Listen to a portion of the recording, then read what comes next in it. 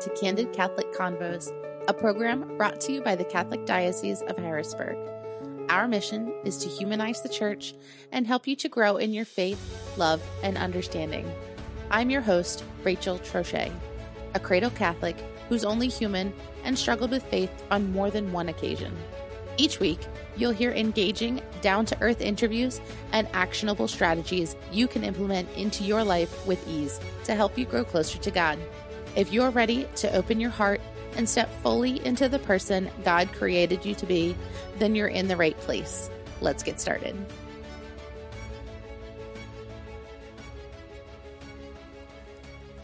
Hello, and thank you for joining me on another episode of Candid Catholic Convos.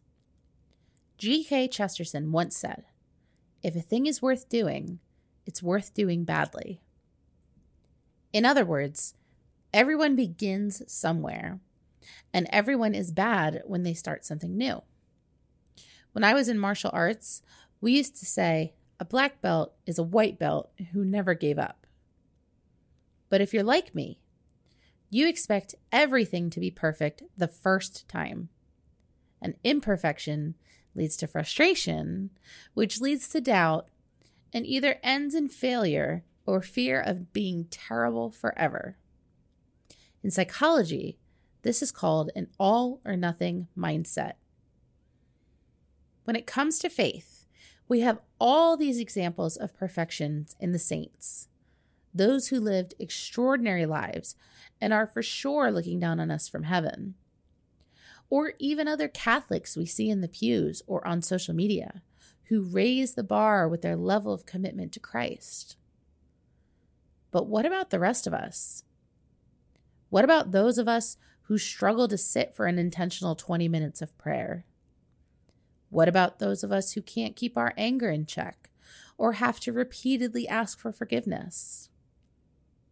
What about those of us who have a hard time getting to Mass regularly, let alone remembering every single saint's feast day or celebrate all the holidays in the most Catholic way? Do we need to achieve the same level of perfection to be worthy of entrance into heaven? Is God's love something we need to earn or achieve? Today, I've asked Sister Geraldine of the Sisters of Christian Charity and Director of Formation for the spiritual directors in our diocese to help us unpack perfection and use these examples as inspiration, not intimidation. Sister Geraldine, thank you so much for coming in again today. I love having you on the program because I love your perspective and your honesty and your humor, and it's just so awesome to have you back. So thank you for taking the time. It's been my pleasure. A couple weeks ago, we talked to Chris Wood, who's one of the spiritual directors in the diocese, and he mentioned that one of your many roles in the diocese is you help train other spiritual directors. Could you tell me a little bit about what being a spiritual director is and what's involved? Well, first thing, it's a call. It's a ministry. It's a call to a specific ministry within the church. Our program is unique because we're the only diocese in the whole state of Pennsylvania that has a program to train lay folks to be spiritual directors, which is incredible. And that was the visionary of Bishop Gaynor. And, shout out to him.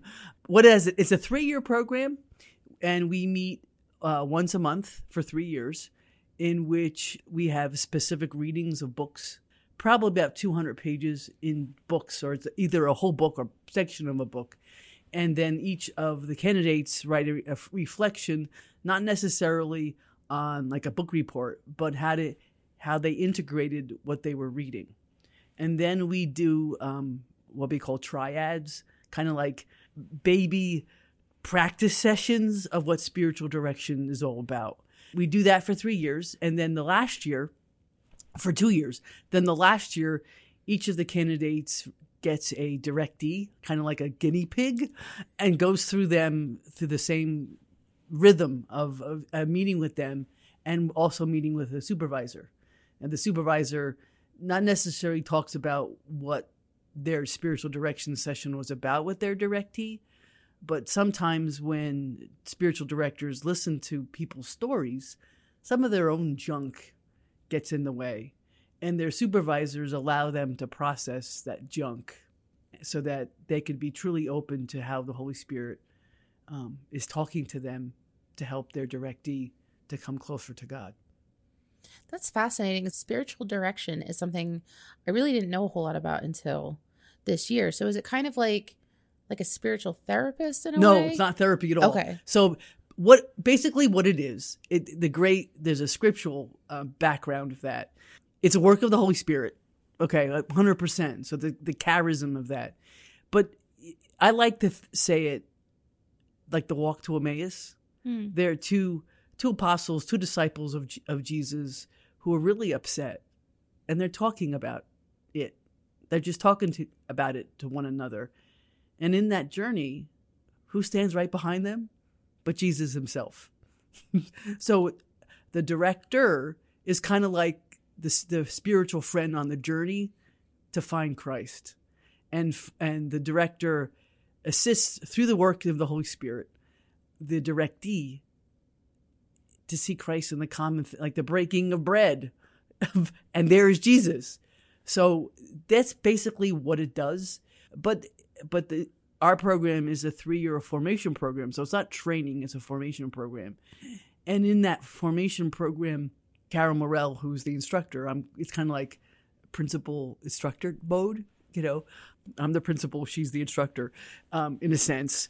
We both discern whether or not the individual was specifically called to the ministry. And there's clear indications that the person is open to the promptings of the Holy Spirit, that especially within the triads, because they observe. So it's director, directee, and then an observer.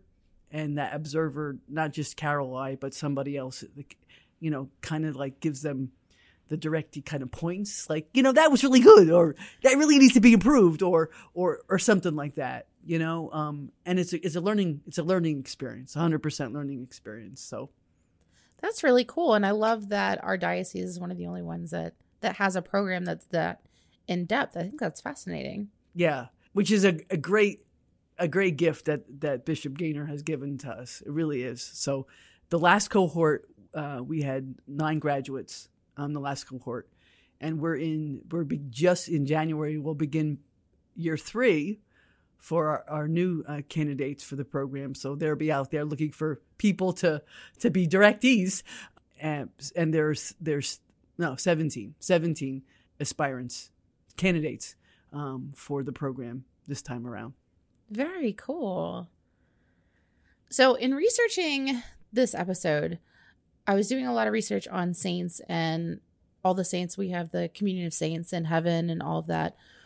But can you elaborate for me, what is a saint? And do you have to have that ST in front of your name to be considered one? Okay, so there's a difference between a saint and a saint. And I know you can't say that on the podcast, but you spell saint with a small s or saint with a capital S. Okay, small s, everyone who is baptized is a saint. Because everybody is baptized is called to be holy in a specific way. Now, the church, though, studies individual stories, individual people, and they study their story, they study their life, they study the gifts that they had, and they're like, yeah, this is a good role model. This person really, really, truly lived a virtue heroically. And then they declare that with a miracle associated with them, 1 or 2, actually 2 miracles associated with them, and they become a saint with a capital S. There are billions upon billions of saints that will never be recognized for their heroic virtues. I'm thinking the thousands and thousands of mothers who sacrificed their life for their children, you know, especially in third world countries and even in our country, who choose not to eat to give their food to their kids. That's sanctity that will never be recognized by society. You know, and there's a million ways of being holy, of being a saint. And a lot of them are go hidden on this side of eternity. But they will be all revealed to everyone on the next side of eternity. Does that answer your question? It does. It does. That makes a lot of sense. And especially because like in doing the research, you know, you read these saints that have like really extraordinary lives. Like they fasted for days at a time, or they pray for days at a time, living in a constant state of penance. It's like, when I think of it like training for the Olympics. They're hardcore all the way, 100% all the time. And while it's admirable, it's also very intimidating. So do we have to live that extreme to get into heaven? Yes. But you have to live a prophetic life, which means you have to live according to what God dictates us. And that's countercultural. So that's extreme. Now, can that look like, you know, can you live on the top of a stylus like the saints of the, St. Simon Stock, who lived like 100 years, I'm exaggerating, that lived on top of a pole for as a hermit? Well, that's kind of a bit rare. But, you know, it's the small, hidden things that makes us holy as well. That can be a sacrificial. Like, actually, when you talk to somebody, don't look them in the eye, acknowledging their worth, rather than talking over their shoulder. Talking to the homeless. Now, I'm not saying you're being your best friend, but greeting them and to acknowledge their presence, that's sanctity. Because there are billions upon people of ways of being invisible. Now, granted, you know, there's always safety issues with that, but even something like that small. Yeah, like just acknowledging that they're also human. Yes. And that they exist. Yes. So it's a lot has to do with the culture of the person. A lot has to do with the times of the church. But there are saints among us who are living a holy life in their lifestyle. It's their specific lifestyle that the church might recognize, you know, or the church might never recognize. That's part of the mystery. I'll give you a for instance. This is hysterical. When I was a classroom teacher. Okay, I had a symbol, a sign of my hand. I would like squeeze, and you can't see this, but I would take my hand and like you're squeezing an invisible orange.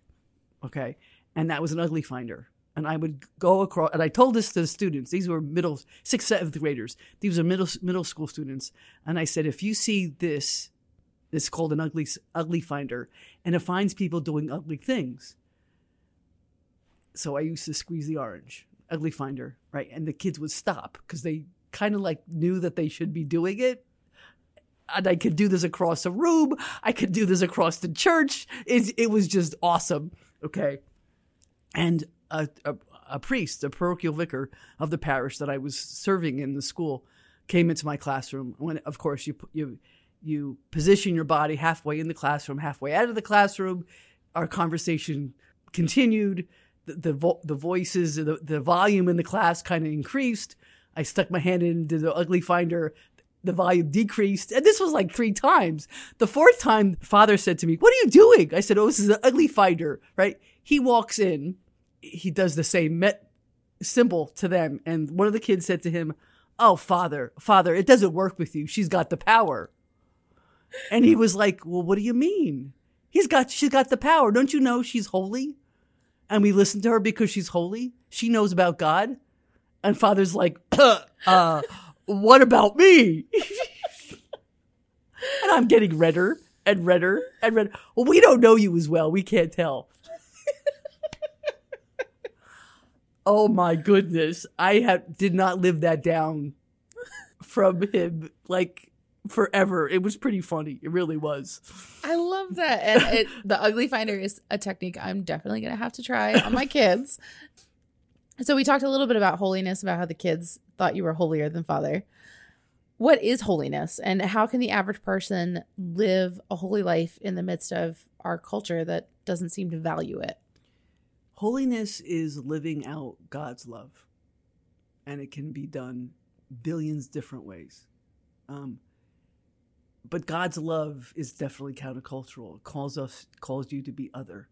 It calls you to be a prophet in a world that doesn't respect and understand who prophets are.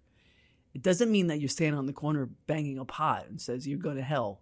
No, It's the small, tiny footsteps about practicing God's love and acts of charity, which is the other word of charity is love. Caritas means love.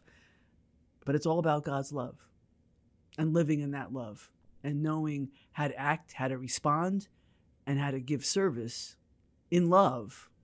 It's all about love. It's all about love.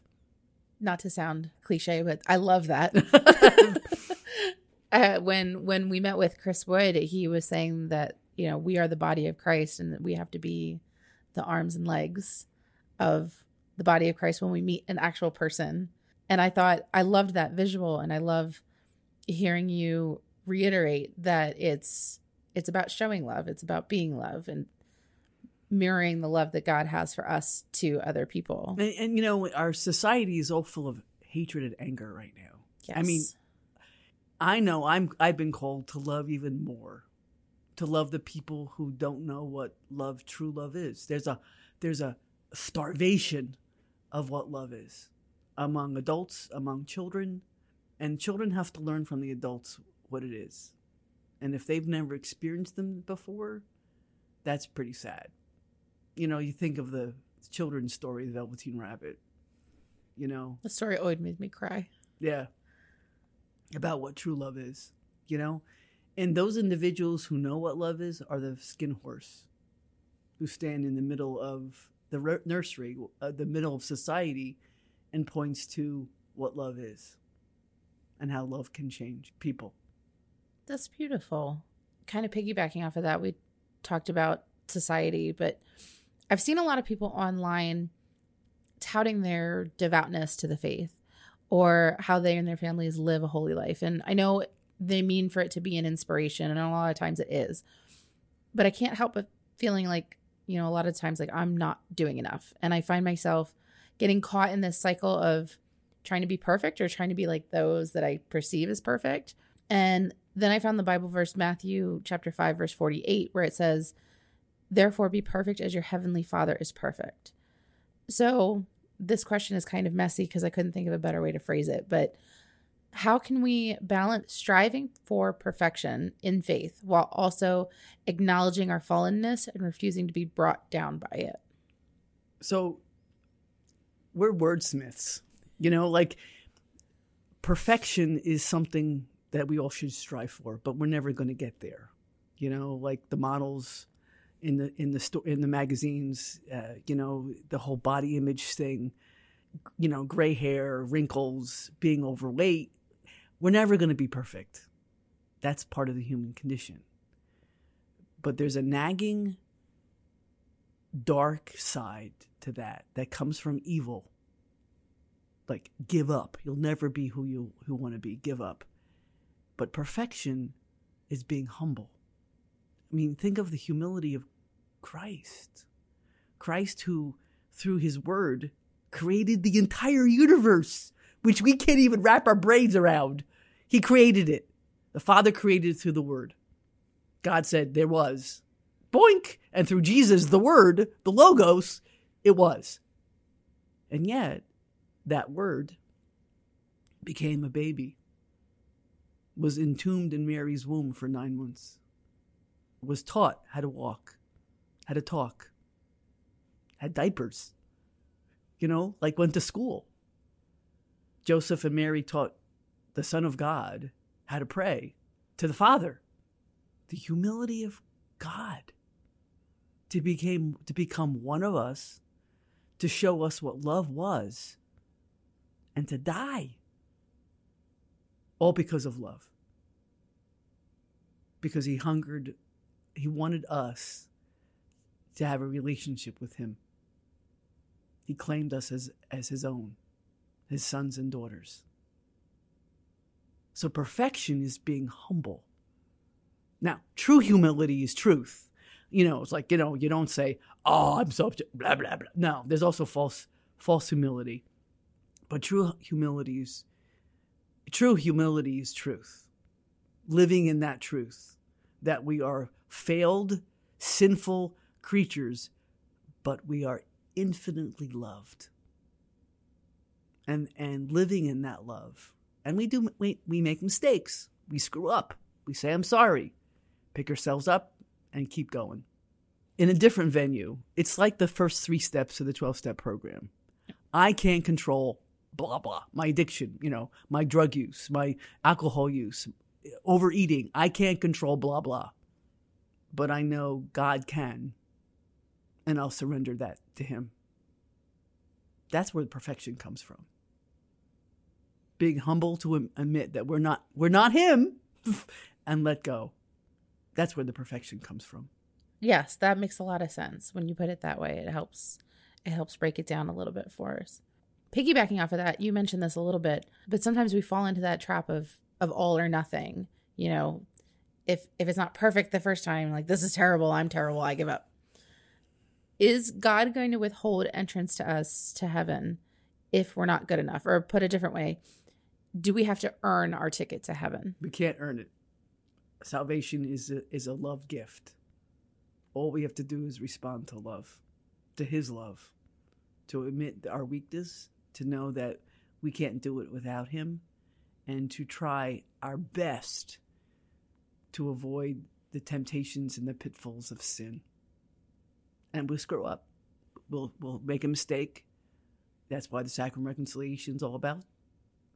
To go to the sacrament saying, I'm sorry, I will try harder, give me the grace to do that. And he does, if we lean on it. But the moment in which I can do this myself, we're going to fall right in our face all over again. And like, okay, I learned that lesson for about 10 minutes. Yes, I find myself tripping and falling and eating my words on a lot of occasions, as I'm sure a lot of us do. But, you think of the children, especially little guys, little kids, who trip and fall and put their hands up asking for mommy or daddy to help them. That's what we should do with our God. That childlikeness and surrender. It's like, I can't do this alone. You need to help me. And really mean that. And really be open to that. Because he will help. Right. Like a child learning to walk, they fall repeatedly, but you don't see them sit there and say, wow, I'm never going to do this again. Right. Exactly. They keep getting back up and keep asking for help. And just that childlike innocence of, I can't do it by myself. I love that. That's a great analogy. But and we forget that as adults. So what are some ways that we can continue to strive for heaven in a society that doesn't necessarily value it, that focuses more on instant gratification and having options, and, for lack of a better term, doesn't have much of a fighting spirit? Well, I think bottom line is that you have to develop and deepen, first develop and then deepen your relationship with Christ.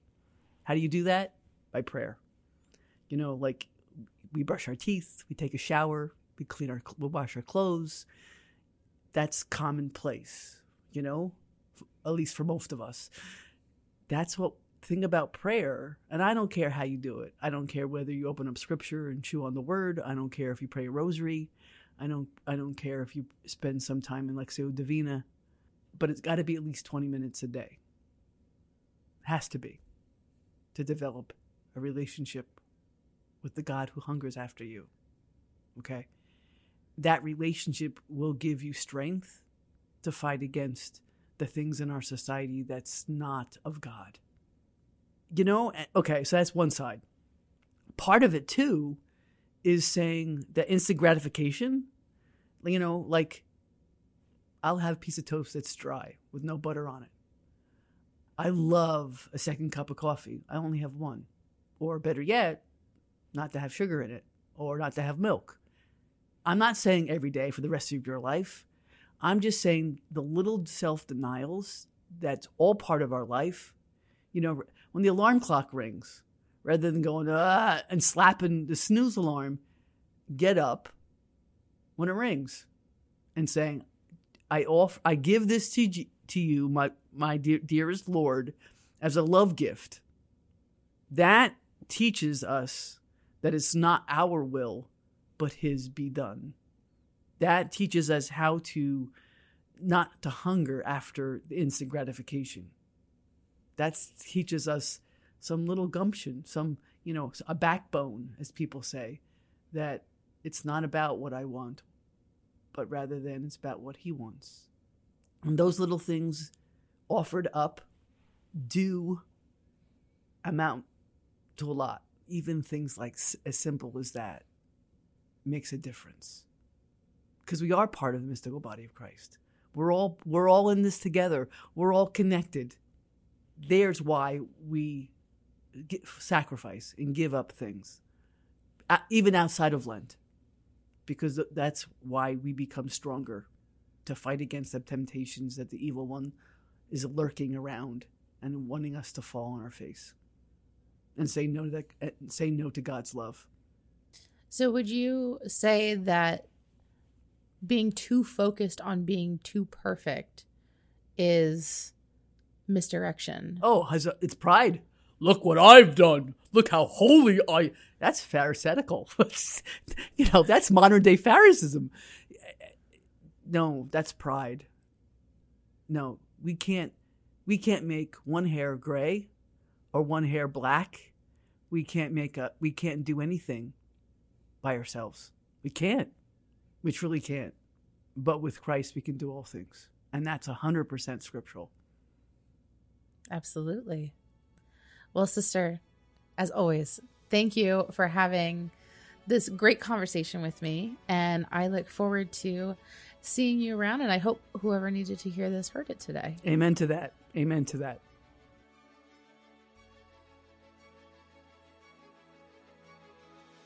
Thank you so much for listening.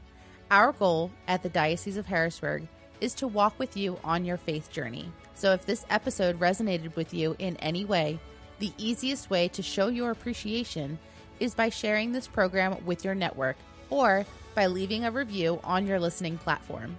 You can also support us financially by making a donation online at hbgdiocese.org/DAC and clicking the Make a Donation button. Thanks again, and we'll see you at church on Sunday.